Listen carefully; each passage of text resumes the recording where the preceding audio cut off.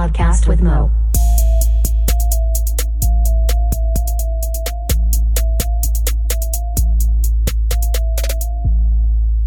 What up, and welcome to episode 90 of A Podcast with Mo. I am Mo. On this episode, we are joined by Rashid, first time appearance for him, where we talk about, of course, our Patreon page, him joining the fraternity that we were both in, and then some memories about that time period. We talk a little bit about music, because we both make some music, a little bit about his job teaching ESL, video game talk just briefly, and then we do a little race talk, talk about white privilege, stuff like that. I actually cut quite a bit of this one. There was some ramblings and stuff. Rashid has a very Kawhi Leonard personality. If you've ever seen Kawhi Leonard interviewed, Rashid very much is in that vein. So if that explains anything, I don't know. Anyway, thanks for checking us out.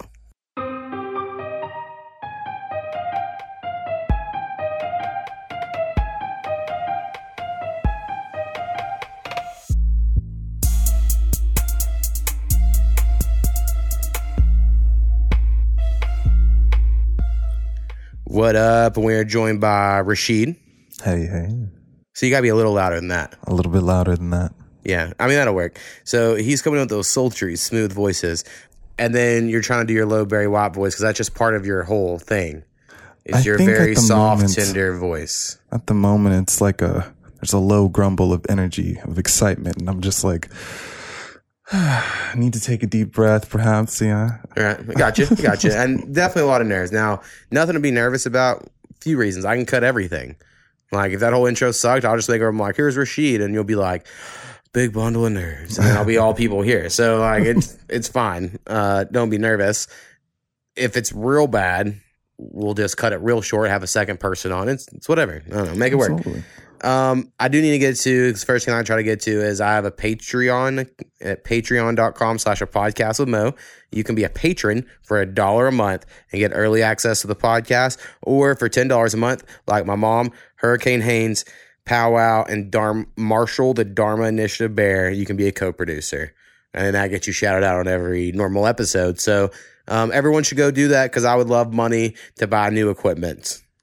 That would be great. That's what I try to use all the money for, is to get new equipment or on some ads. I've tried that here or there and random stuff like that. But anyway, go be a patron to my Patreon. That would be fucking dope. Let's just stimulate the economy. Mm-hmm. Exactly. We are the black market that can fucking hold all this up. The soil. I do want you to know I said fucking, so you can totally cut. Now, I don't know if maybe you don't cuss in your day-to-day life, but some people wonder. I totally do it. People complain about it on the podcast, and they think I'll stop. I'll contain myself, God-fearing. But I've been like this for a long time. I mean, you know me for quite some time, so this isn't like like an act. I'm not trying to overdo it. This is just the way I talk. This shit ain't new. So speaking of that, I think we've known each other a lot longer than you realize. Maybe. Absolutely. I was thinking about that too. What would be your first memory of you meeting me? Well, first, to point out when I met you at the time in my life, let's see, I had experienced a year of just change. And how old was I? I mean, that was the 19th of my life, and now I've known you 10 years. That's a third of my life. See, I'd say I've known you longer, actually. I just don't think you remember it. I met you when you were a senior in high school. What? I knew you wouldn't remember this. I knew you didn't remember this when you pledged even. And it's like, even, all right, so I brought up before, I'm in a fraternity. Rashid pledges fraternity. We'll get into that more in a minute. But even at the time, I realized you didn't recognize it. So for like 6 months of my life, I dated this girl who was like a really bad influence on me, and I made really poor decisions. And it's like the one time in my life I don't talk about, because I'm like, well, nothing good can come out of that time of my life, right? And in that time, you worked with her at Polos. And because you played the guitar and I rapped, and I hadn't started recording rap music like I do now, or started to right after that, she wanted us to meet, and you came over, but you were like a real goody-goody senior in high school sort of kid, no offense. And I remember you being like, oh man, this is weird, because I was smoking all kinds of pot and shit, I'm sure, because I was in college. So anyway, I met you then one day, and I was like, oh, this Rashid guy's cool. And then whenever you pledge, I remember telling people like, oh, I know him. He's cool. He's smart. Oh, snap. So anyway. Saved me. Got me in. Nah, they already wanted you in. We were all about diversity, at the time. So anyway, I didn't think you'd remember that. But yes, you pledged your fraternity. Skinny, who is on most of our music podcast, he's been in all of them except one of our music podcast. You were in his pledge class. So just for anyone else that knows the history or lore of the podcast, We'll go back. Yes, y'all go back. My cousin Shad, Sean, I'm trying to think of anyone else who was in that. We had Jonah. We had a mix. We had some people who came in and then like sort of dropped out. That's the way it goes. And let's see. My memories are like blurring because I've seen some people recently and it's like, what do I know? But we had a very diverse group from what I remember, especially compared to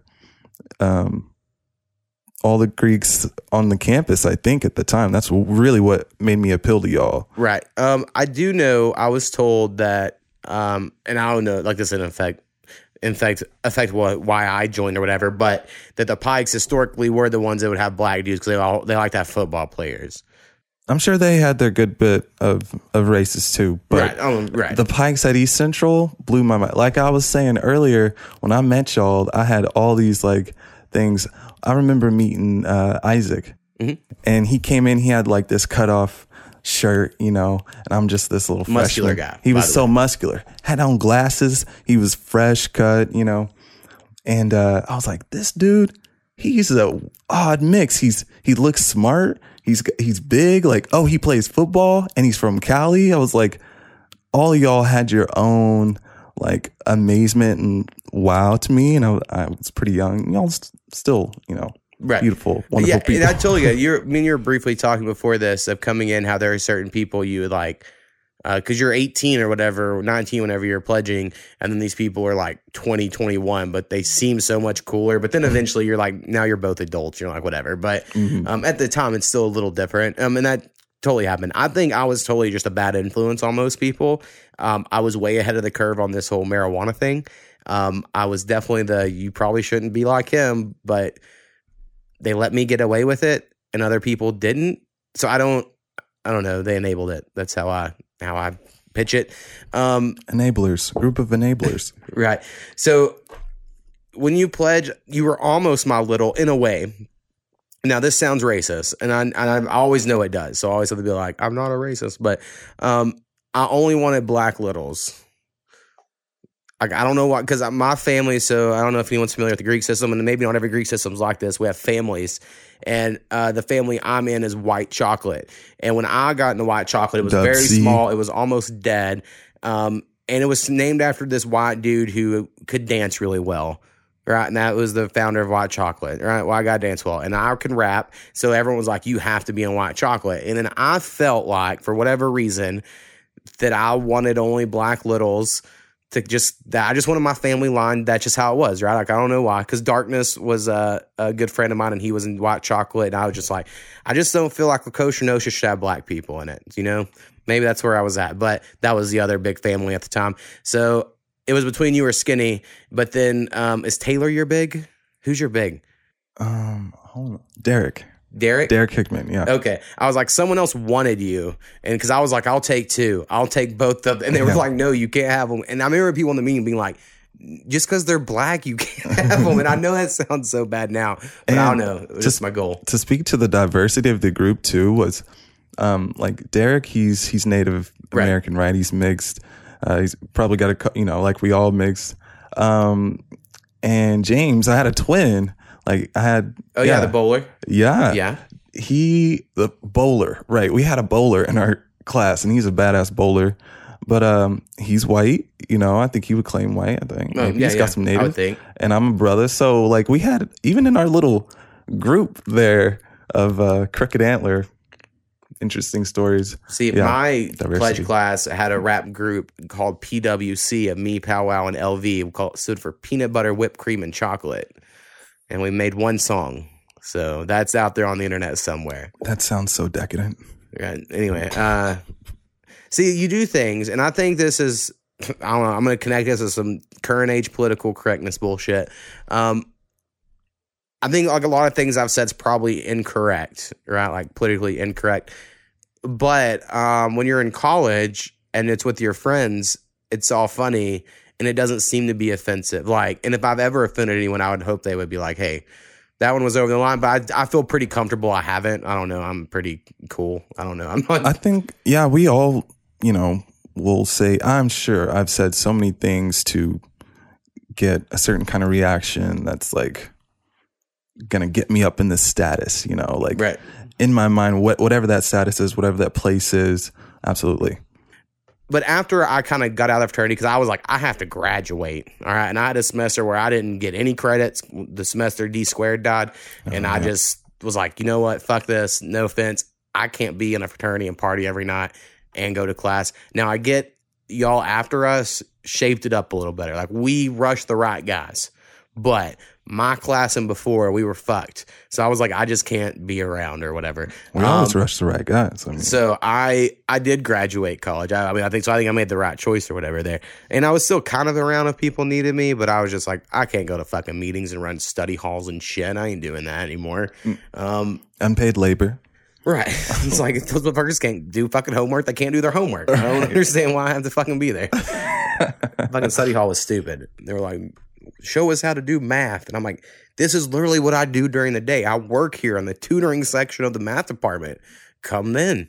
But anyway. Looking back on it, had we been more, I don't know, intentional about it, I guess, but we were already on that like party curve, I think. Yeah, for sure. I mean, I came in my second year. My first year of college went horribly not great. I got arrested a month in, kicked out of the dorms, and then moved into a place so I could keep going to college because I just was never going to move back home, right? Even if it was like, for whatever, I was like, I just can't do it. I'm never going to do it. I hate that place. That's just never going to happen. And so I got really good grades though, because I'd quit smoking pot and drinking and shit. And I was like, I'm just going to care about school. And I had no cable. I had no new video games, no money. So like, that's all you could do. And then what happened was I decided to get student loans when I pledged a fraternity because I was like, well, I need money and I'll take out these student loans. But then that was like an influx of cash. And I was like, ooh, I can buy shit and then I can have fun. And then when you have fun, you don't do as well in school. Maybe some people can. I couldn't. I just couldn't manage both of them. So eventually I made it there. And I think the memories are worth it. Absolutely. Like we got some Trojan Wars victories, in there. Did some other things. So anyway, who else do you have any like other great fraternity memories before we move on from this fraternity topic? Yeah, I have plenty of great fraternity memories that like are stuck with me. I think like that whole week, of course, when we get into that, I mean, Hell Week or Hell I Week? I Week. Yeah. And so that's fun because I was so Hell Week or I Week, I stands for Ingress Week. It's the last week of pledging, and Powwow and myself were the ingress ahead of it. Every semester we were around. So that included yours. So your last week of pledging got to be with me and Powwow. And I don't remember anything specifically of y'all's because by that time I had done like 4 or 5 of them. Yeah. And it was just like, I knew I was going to lose. It was a punishment for me. I didn't sleep either because I had to make sure y'all stayed awake because there was rules. It was like you couldn't go to bed till 2 and you had to wake up at 6 and you couldn't talk to girls or have tobacco or you had to be in 3-man lock, which meant like you were always within arm's reach of 2 other people. And there was all these fucking rules. So many fun challenges from that time. That was like, gosh. And I really don't, looking back on, I don't think of any of it as hazing. Of anything that I went through personally. Now, maybe people before me or others did, I don't know. But I know me personally, I guess ass stories is close, but you could not do it. True. So True. Mm-hmm. That's why I've like, nothing was forced on people. And I think it was your pledge class when my little cousin Shad was snuck to OU. And then we had to go get him, right? And so a sneak night entails the members still pledge, and then the rest of the pledge class has to come over or has to go find him. And my class did the last great across the state sort of thing, right? Like we went all over the fucking state. And then because Shad was my little cousin and I really liked that pledge class, we were like, let's do it fucking big for this pledge class. Like we had it. And so Shad and someone else, I don't remember who the other person was, got taken. It's not coming to me, but I remember that mission took us to the heart of Oklahoma. That was hella fun. That was like coming back to it. Like I realized after being through the process, it's work. Y'all put in work to put all those things together. Like that was a good time. Right. So that was fun, but that was a moment I realized we were different than a big university. So East Central, I don't know what you'd call it. We're like D3 or some shit. I don't know. We're not like the smallest university, but we're like the ring right above it. We don't have houses in our fraternity or anything like that. But we went to OU in Norman. But I'm sure most people are familiar with that if you're not from around Oklahoma. It's like an hour from here, hour and a half, maybe. Hour and a half. Mm-hmm. Max. And so you ought to go up there, get people. Their members wanted y'all to do some shit that their pledges do of like pretend you're jacking off a dick and swallowing cum and stuff, right? Oh, did y'all have to negotiate this? Well, no, I said, no, our guys don't do that. That was a negotiation. And their guys were like, no, it's funny. Watch this. And they would yell at their guys. They'd say something. Their guys would start acting like they were jacking off dicks on their face. Oh, and I go, gosh. Well, they're different. And I'll be honest. I've always been kind of pretentious. Even when I'm cool, like quote unquote, like being cool, it's like, hey, I'm pretentious about it. So I was like, we don't rush guys that want to jack off dicks on their face. You know, like that was my whole. Now, I'm sure half of y'all would have. Y'all would have been like, okay, whatever, I don't care. Mm-hmm. But I just was like, I didn't get the point. And I always felt like the things we did always had some point and or enough history. So like, for instance, we made y'all do the founding fathers in a certain dance move, right? Whereas like, I don't even remember them right now, but like John, Hank, anyway. And it was all because when I pledged, Kevin Barlow, he made up this, he goes, muscle memory. If your muscles are doing the same thing, you get a better memory. And I'm like, that's not what that means. And it was so funny that me and Powell made every pledge class do it afterwards, right?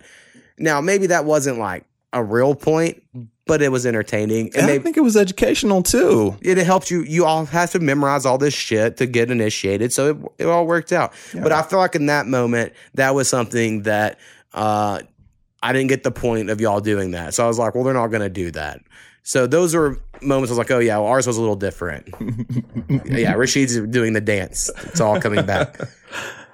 Speaking of ass stories, hey, I brought this shirt. Yeah, got your Pac shirt.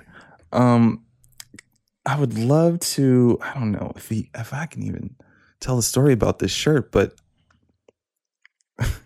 I thought about it, and every time I see the shirt, it's kind of naughty to me. Oh, all right, let's do it. So we got a naughty story from Rashid about a Pac shirt. I've got a Pac shirt. It's got the letters real big.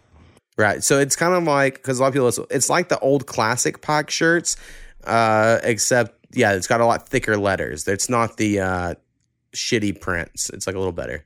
Every Pike shirt eventually becomes a classic Pike shirt. This is definitely a classic now. It's 10 years old, I guess. But this shirt, I had to make a critical decision. I had to decide if I was going to pay $20 for a shirt or partake in something that I had imagined might be part of the experience of being in a fraternity. And sure enough, I lived up to that opportunity, and now I've got a shirt, and it was hella nice. What did you have to do for the shirt? Because it sounds like it was more than just $20. There was more. There was a lot more. There was heat, and I'll just say it. I got a little spanking. Oh, okay. It was probably called something else then, but nowadays, the movie that replays in my head is like. Like, okay, that happened to Rashid there for a moment. And it was good. Like, it's a quality, it stayed alive. Yeah. I have a lot of my fraternity shirts still. I know like Power gets you jealous. Now, Power could probably wear them now. He is a very thin man. He keeps going to the gym and shit. I hate being around him. I'm glad he moved. But I'm the exact same size that I was in college. And I have been. Like, I weighed more in high school than I do now. I lost a bunch of weight after my first arrest in college because I got depressed and just quit eating. And I've never gotten up to where I was in high school. So I always, for the most part, even though I'm fat, I'm like, yeah, but I was bigger. So like, I'm whatever. Boom. And now I have gained weight in the last year because I quit smoking cigarettes. It's been officially over a year now. since I have had a cigarette. Yeah. But I'm like, I just get fat, right? So my stomach's bigger and I'm just fatter, and I want a cigarette almost all the time. Like every day I'm like, fuck, this sounds great. But anyway, I haven't. So that's the fucking win right there. Side tangent, I mentioned on this podcast before I wasn't going to buy NBA 2K20 first day like I always do. But that changed. I totally did. Already pre-ordered it because my mom wanted to buy me something for not smoking for a year. And I was like, all right, we'll get NBA 2K20. That's how I'm going to do it. So anyway, update on that shit. Give some rewards. Right. She's like, you need something because all you do is bitch and complain all the time. And I'm like, I know. I don't remember what I was taking a tangent off of there. But, T-shirts. My T-shirts all fit. So I still wear a lot. I wear my bid-day shirt all the time that Travis Haynes designed. Who's been on here before, Hurricane. And I have a couple other Pike shirts that I still have in my closet. And I will wear them because when I see a young whippersnapper out there wearing his Pike shirt, I almost want to say something, but I never do. I'm like, I'm not going to say anything. Same too. I'm like, they don't even teach the secret handshake anymore, I don't think. So like what trickles down to us, we don't, everything's just changed. Yeah, it's all different. So would you say that the fraternity is important to you or was important for your college journey? That's a good question. I think absolutely it was important. Looking back, it wasn't the most financially what's the word I'm looking for?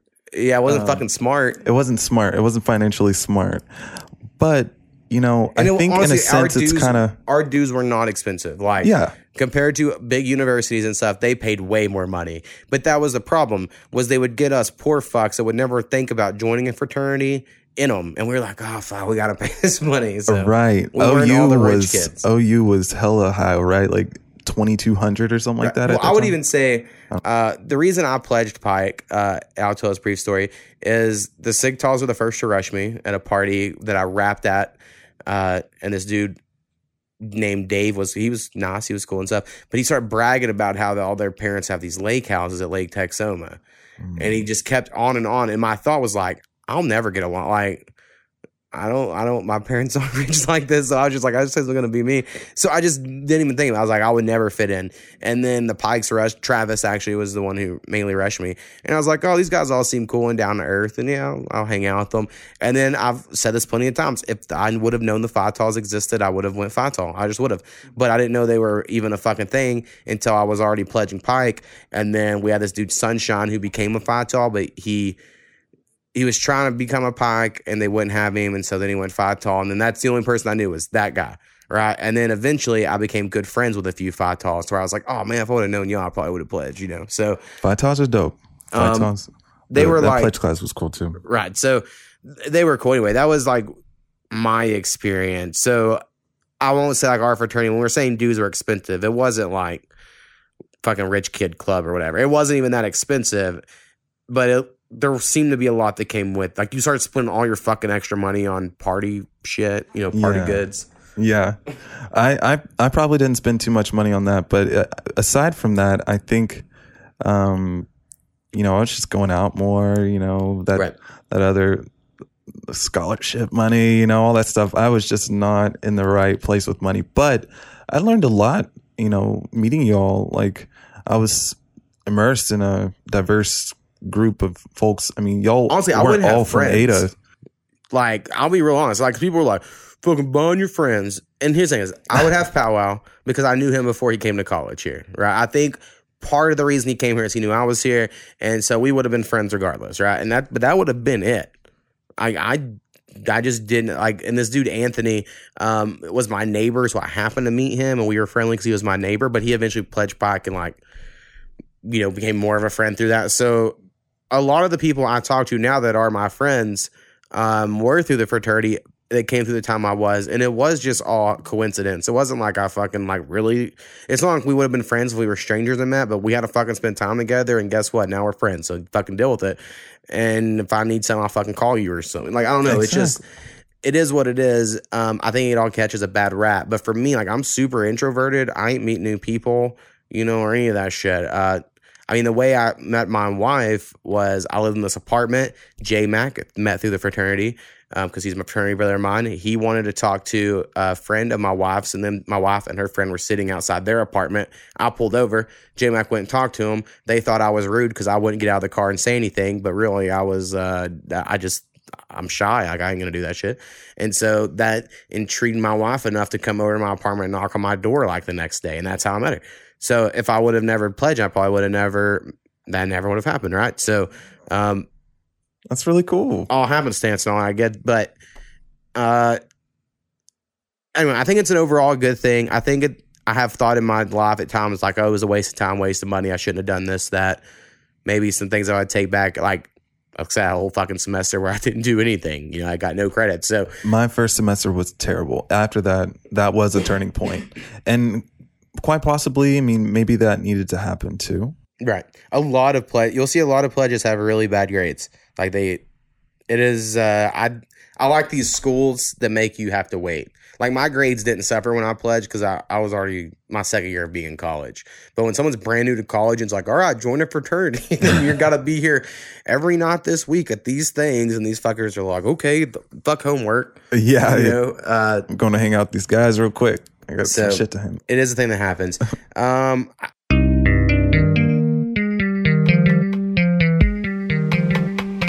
All right, so if you have any questions, suggestions, or corrections, please email us at apodcastwithmo. That is apodcastwithmo@gmail.com. Perfect. Boom.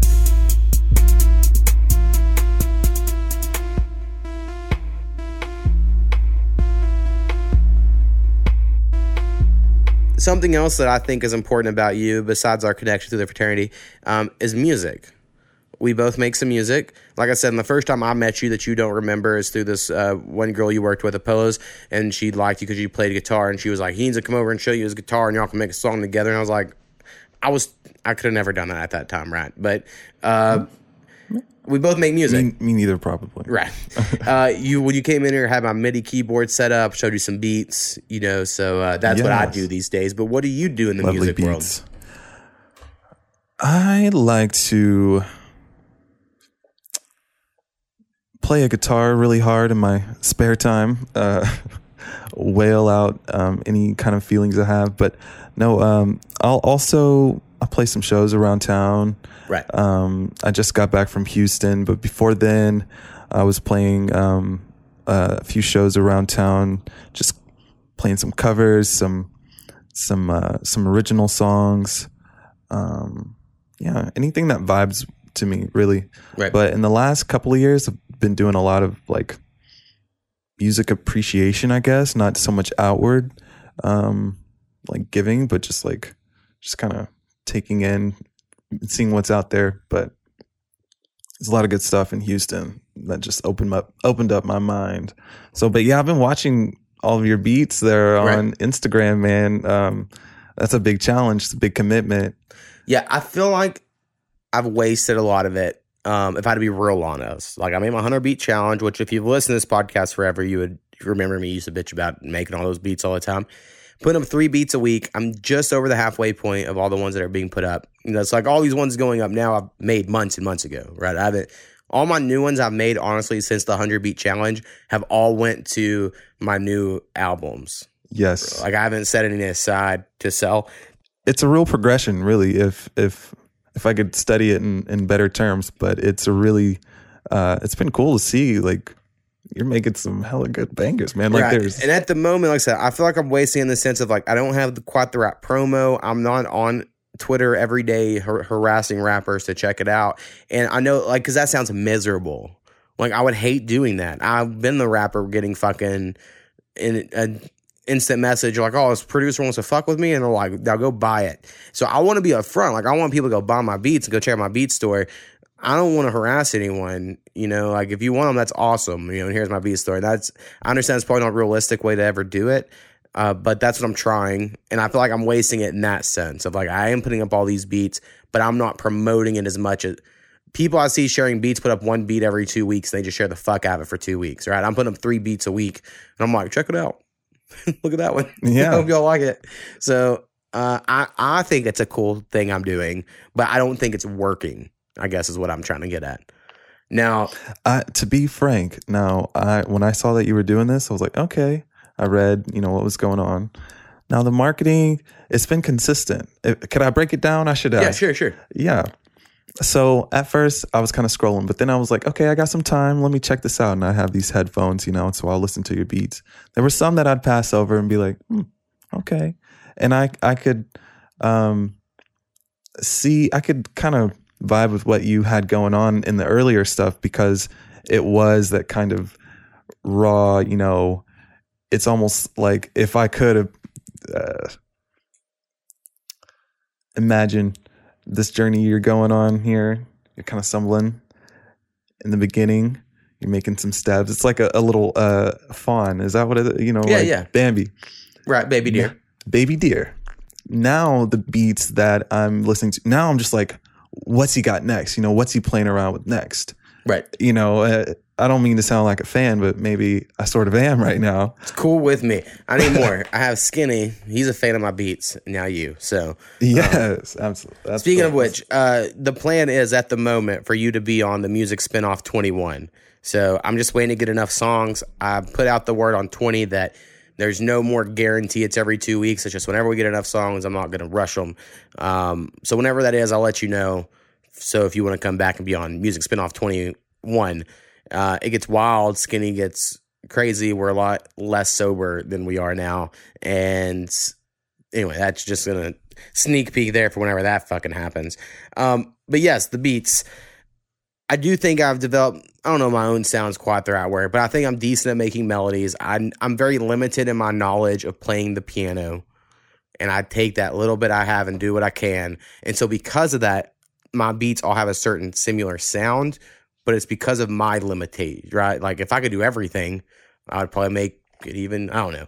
So we're going to see what happens. I'm working real hard on this album. I do need to make more beats to sell. My thought, honestly, on your music, because I know you do perform around here, and that's, I've never performed live. That's just not anything I've ever done. I'm terrified to ever do that. Not saying I won't ever, maybe someday, but your stuff's not normally online, correct? Or is it? I've got some stuff online. Like what I was going to get at long way is I make beats and you can sing and do all that stuff. Right. And I know you also play the guitar. So I could make you on my, I have a imaginary record label, right? So when you have a distributor that puts your stuff on Spotify and Apple Music and all that stuff, you got to put a record label. And so like I made one up.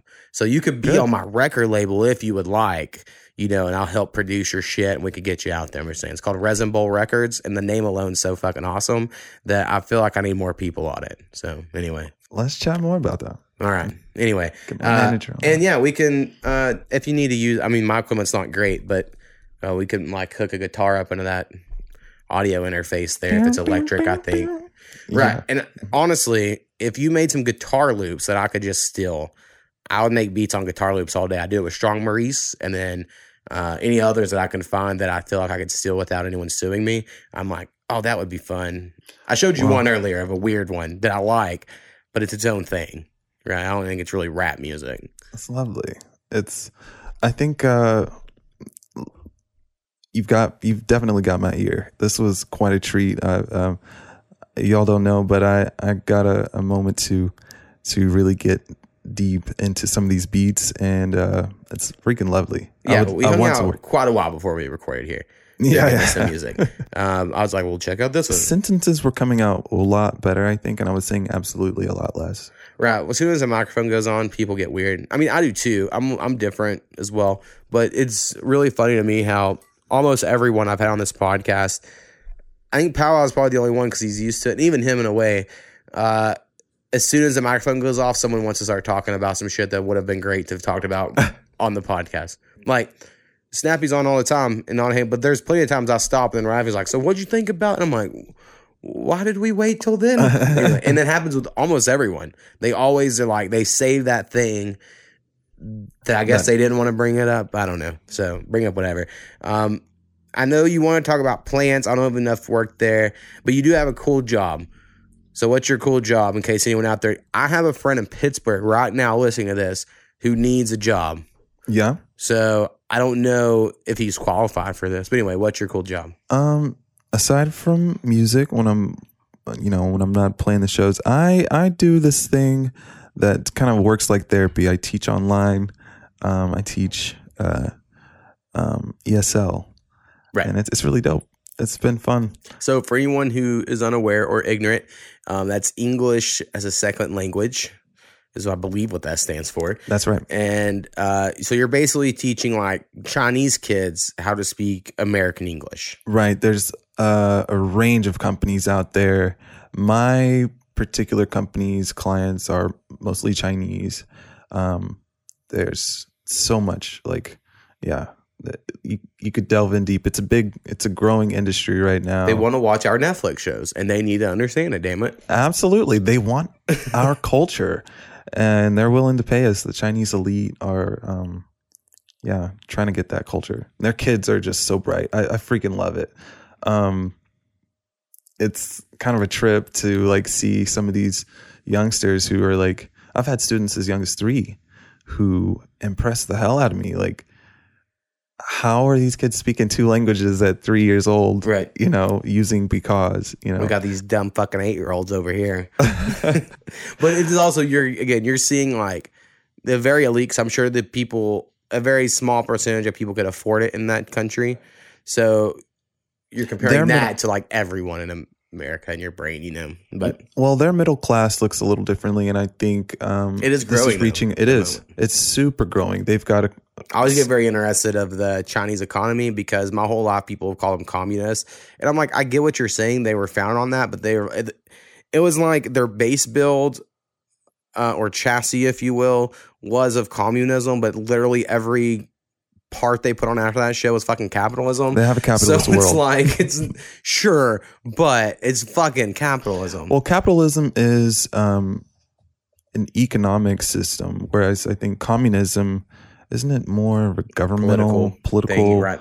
Yeah. So they have some socialist programs. Oh, yeah, of course they have socialist programs there too. They're a mixed economy. Something was just announced. I know you also like video games. Something was just announced where they're basically funding video game developers to just make shit. And they're basically trying to hit on, like, people don't know this. Tetris was made in the Soviet Union. I did not know that. And then the Soviet Union licensed it out to all these video game companies because it was a property of the Soviet Union because you can't create shit, when you're one of the Wii or whatever. So I think China's trying to do some shit like, well, if it's government funded, the Chinese government will own it and then we could sell. So just, I don't know, I should get curious. I know it's a super tangent, but anyway, the way the world is. I didn't know that. Yeah, I like video games. I haven't played a whole lot lately, but I have a deep appreciation for them. So like sometimes I will just watch other people play them on YouTube. But yeah, I've been watching like some racing lately, some racing commentary every now and then. Yeah, in between news and shit like that. Yeah, see, I haven't ever gotten to really be able to watch people play games for whatever reason. I mean, if you can play them. Right, exactly. If I was in a position where I couldn't play them, like my PS4, I'm trying to make it last till the PS5. I mean, I got it day one. It sounds like a jet engine. The other day I had a disc in it, and it just keeps going like it's trying to eject or not, and I'm like, I'm not doing anything. It's just sitting there, so this isn't good. So I took the disc out while I'm not using it, and I was like, I guess that's what I have to do now to pamper this old machine. But that's a trip. I love video games. So this last couple weeks, I've really been trying to play them. I have been trying to play through Bully, the old PS2 game. I am 70% of the way through the game. It's if anyone's unfamiliar, it's Grand Theft Auto set in a charter school. So it's like a little nearby town in a charter school. So it's not like as big as Grand Theft Auto, but it's the same premise. You steal bicycles and shit and, give people wedgies. It's like a school version of fucking Grand Theft Auto. It's great. It's amazing. I'm officially further in it than I ever was as a kid. Like, I never beat it as a kid. So I've gotten to, because I got to the mission, I was like, oh yeah, this is that fucking mission I couldn't beat. And I beat it first try. And I was like, fuck this game. I'm a fucking god. You're advanced. So, right. Yes. And I recently went back and platinum Dark Cloud, old PS2 game. So like, I've been really enjoying going back and playing PS2 era games lately for some reason. But like I mentioned earlier, I pre-ordered NBA 2K20. If anyone's listening to this and you're even thinking about it, here's what you do. On, I think, the Switch, PS4, and Xbox, all of them, there's the NBA 2K20 demo. and it lets you go ahead and do a my player creation where you create your my player. You can make up to 6 of them and try different builds and then play a game with them and then see if you like them. And then whenever you get the real game, you can import the guy you made on this game. So like I kind of customized a couple guys. I was like, oh, this is how I want my guy to play like. So pretty fucking fun. So anyway, pre-order that game, ready to play that. That will consume probably most of my video game playing time for the rest of the year, if I had to guess. But I haven't played a sports game since last year's NBA 2K19, and I normally play a few sports games because I was the weird kid. Like I enjoyed RPGs and sports games. Like I like them all. Like I'm not like I grew up with like not very many people who liked video games, and my only friends that liked them liked sports games. So that's what we played when I went to friends' house, and so therefore I'm totally fine playing those. I enjoy it. But I meet people who are like, you play fucking Madden? I only play this game. I'm like, well, okay, you're just like the other group of people you're not one to be like, man. Open your gamer doors. Exactly. Fucking be woke in here. So anyway, that's where I'm at in video game world. The last games I was playing were actually on the phone.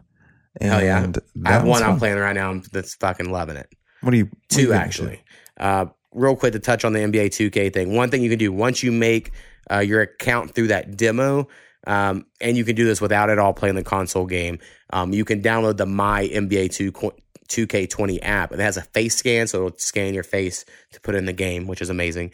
And then they have a card mode where like you collect cards and you play this card game based on NBA players. And like 5 years ago, because they do the same game every year, but just for the new game, I got obsessed with this game. And like I put in hours and hours and hours. So now I'll play it a little bit, but I can never get as obsessed as I once was. The game I'm obsessed with currently is Plants vs. Zombie 3 Alpha. It's the alpha build. They're going to wipe all my data. I know it. I mean, they said they are. And I still love the game.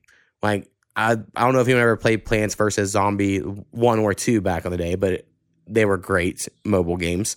And this one just seems to really be even better. I don't know. They've really nailed it to where every day I'm like, I'm just ready for this thing to be out so I can not worry about them wiping my shit. It seems like anytime I play a game, I have to I kind of get into it like I'm on a drug or something that I'm experiencing for the first time. It's like, whoa, why would the doctor prescribe me this? Or, you know what I mean? Like, so the last game that I was really into, it's been probably a year, maybe. I can't remember. It's been a minute. A lot of stuff has happened since then. But it was this tennis game. I freaking love ping pong. Right. So I wanted to kind of get that fixed. So I was playing this tennis game on an old Android phone. And it was so immersive. Like, you could get all these player cards and stuff. And the more player cards you got, you would get, you would advance the players and you could play online. It had all these different game modes. It was a deep game for the mobile platform. And I hadn't played very many games like up to that point. I had just like gotten back into games like after a couple of years, I think. Right.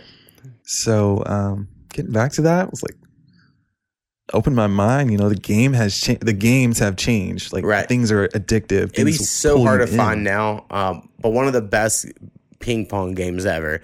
On PlayStation 3, they had this game called Sports Championship, and it went with the PlayStation Eye, which was like their version of the Wii. So, you know, the Wii had the Wii controller. Yeah. Like, PlayStation combated that with the PlayStation Eye, and they have a similar version now as well.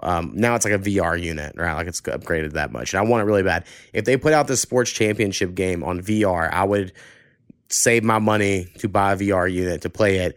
Because there was a ping pong mode where, like, you know, you had a paddle in your hand. You had to, like, really do it. And I'm, like, sweating my ass off because I had to fucking platinum the ping pong. You got to get all the trophies and shit. And I did it. Me and Powell split it. He took half the games. I took half, but I called ping pong. And then played the fuck out of ping pong. We also had bocce ball, which I didn't even know what the fuck bocce ball was till this game. And now I'm like, it's the best. It's the best. It's like horseshoes, but for non-country people. So, like, there's a ball, like a lead ball, and you throw that somewhere in the bocce ball course. Bocce ball courses can be fucking anything, according to this game. And then you each have 4 balls, and whoever can get it closest to that. It's like curling. It's like curling without the ice. Except there being a center, it's like there's a ball that's what you can throw it anywhere, and that's what you're trying to get close to. Okay. Anyway, bocce ball's great. I also had frisbee golf was one of the games. So you fucking held because the PlayStation controller had a trigger. So when the way you threw it, it was like you were throwing a You had frisbee. to release it and stuff? And it was so good. Like it felt so good. shit.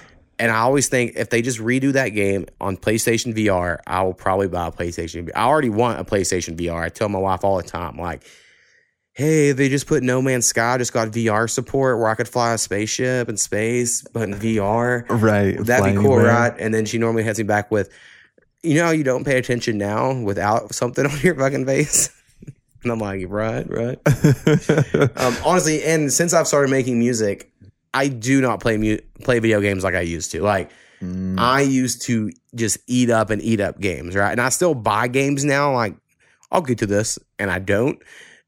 But it's because, like, I probably spend, 20 hours a week fucking around with music. And, like, that amount seemed like a lot, but I have, like, a fucking job.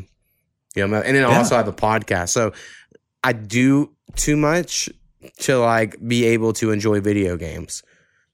And I know that's not, like, a real problem. I mean, it's probably a good thing, I guess. But You can always come back. All right, I had one more random topic for you. Okay. And then we'll see. I think we'll probably get after that. I think we had very opposite, probably upbringings in a way.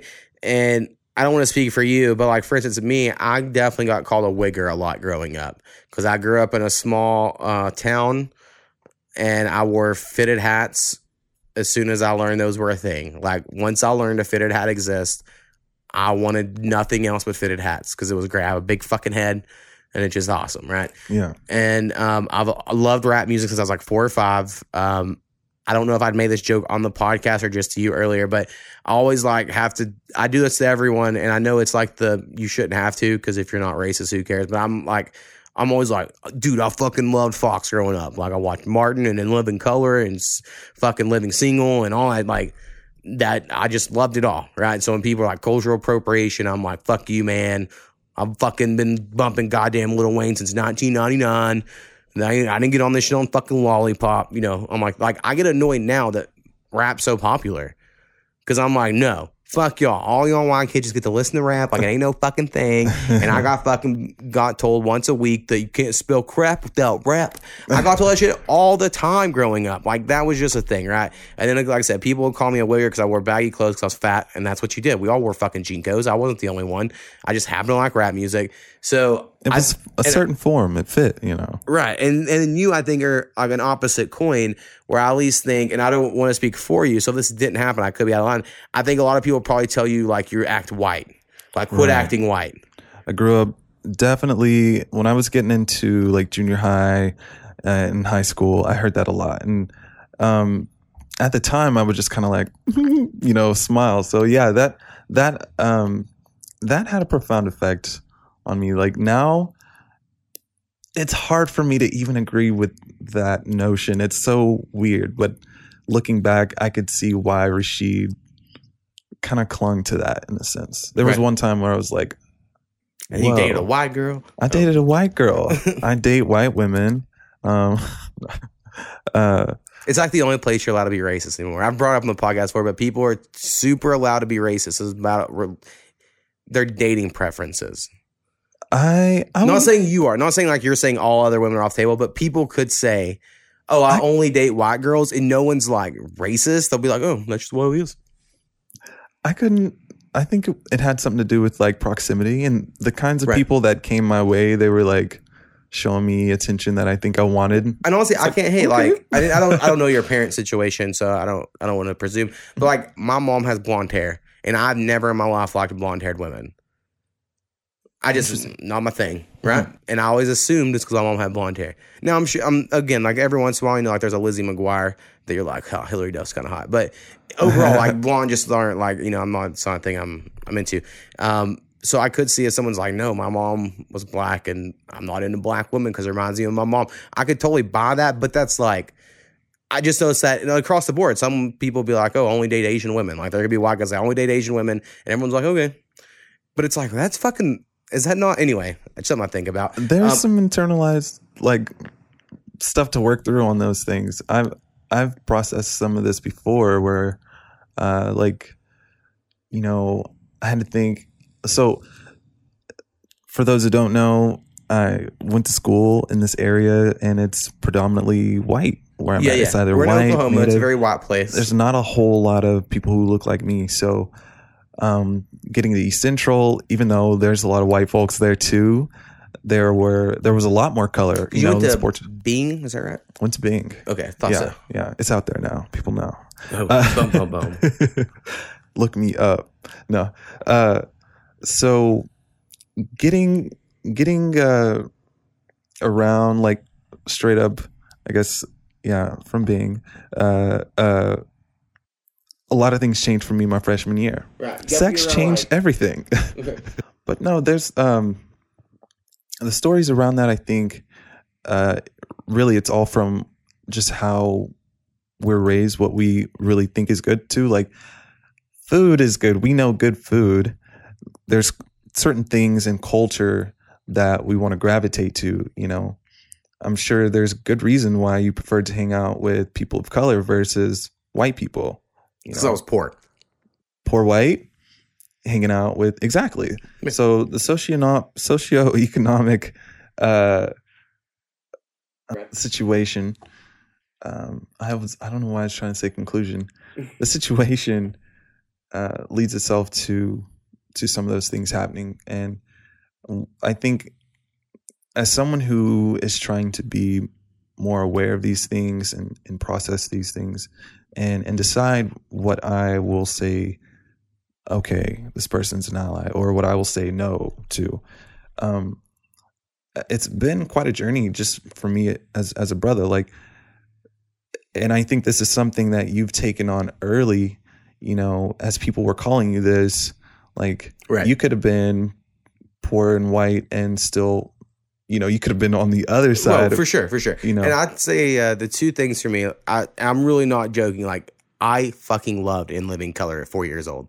Like, I went around hitting people with socks, telling them, homie, don't play that at 4 years old. Like, I loved it. And it was because I had an aunt and uncle who were teenagers, still in high school, and they would watch it with me, right? And, like, it was so funny to them.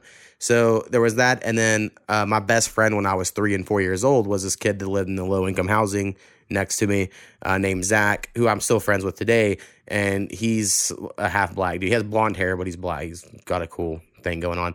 But his dad was also very black. And I remember in first grade, this one kid, a grade ahead of me, called this other kid the N-word. And I'd never heard it before. And I came home and asked my mom. And my mom was, like, born in California. So I wasn't raised in a house of knowing even that was a word, right? And so she explained, oh, well, that's what they sometimes call black people. And I was like, what the fuck's a black person? I don't even get it. Paradigm and then she shift. goes, your friend Zach? And I go, yeah. She goes, his dad, Jerry? And I said, yeah. She goes, well, some people will call him black. And I go, oh, because he's dark. I got you. And I just went about my day. Never thought about it again, right? And of course, throughout life, you fucking get hit with it all the time. So, like, you're very aware of it and shit. But it was just, I think it was between that of I got defensive that day of, like, I got mad that someone would call someone that, and I didn't even know what it was. But I was like, what does it matter? Like, if they call someone mixed black, with I fucking loved Martin and In Living Color and Singled Out, and, like, I just was like, and I liked rap music, and I was like, why? Black people seem to be cool. To me, I don't understand why but then, like, I remember being in third grade talking to one of my best friends who was a white dude who was like, I have to marry a white girl in third grade. And I was like, what? And being so confused. And even then being like, I'll marry any girl who likes me. Because, I was a little chubby kid. I was like any girl shows me interest. But he was like, nope. My dad told me, and it was like, oh, shit. Like, my parents just didn't do that. Like, I think the weird part about it for me was, like, growing up, and I don't remember that exact time, like the first time I was called black. right. But when someone referred to me as black, or when I had to fill it out on a card, I would always remember what my mom told me. And she always said, Rashid, you're brown. And I didn't know what that meant exactly, but I knew that I had to tell the world that I was something that I didn't really truly feel that I was. And other people around me had to do this too. And at the time, I didn't talk to other kids about this. Like, hey, did you know, like, you're black? Like, how do you feel about that? Of course, Right. didn't have conversations like that. But It's complicated now. We didn't really know how to talk about those things. And like you, I wonder what your experience was the first time you found out you were white. You know what I mean? Right. And to me, it's the same way as like being straight. It's not something you really find out. It's just something you are. Like, you're like, but right. No one ever put me down for being who I am. I know I fucking got fired from a grocery, quit a grocery store because I refused to follow the black people around the store that were going to steal. And I was like, no, they're not. You can't fucking make me. Are you fucking serious? Like, it's like I've had my moments of being like, fuck you and your racist thoughts, right? They didn't fucking do me any favors. But I understand that's not close. I've gotten fucking arrested and got 10 days in jail when people that were black got arrested for the same thing, get 2 years in jail. So, like, I'm not oblivious to my white privilege. And this is super random, but I thought of this earlier this week. White privilege is brought up a lot, right? And it's like, you're privileged. And I totally I get it. But it seems to me everyone's always like, get rid of the privilege. But I'm like, no, I think the goal should be everyone gets the privilege. Like, I don't think everyone, when you walk into a store, should be followed around, right? Like, I get the white privilege of not being thought of being a thief, going into a store. I think every person should have that privilege, right? But everyone talks about, like, quit treating white people special. And I'm like, no, they should just treat everyone special.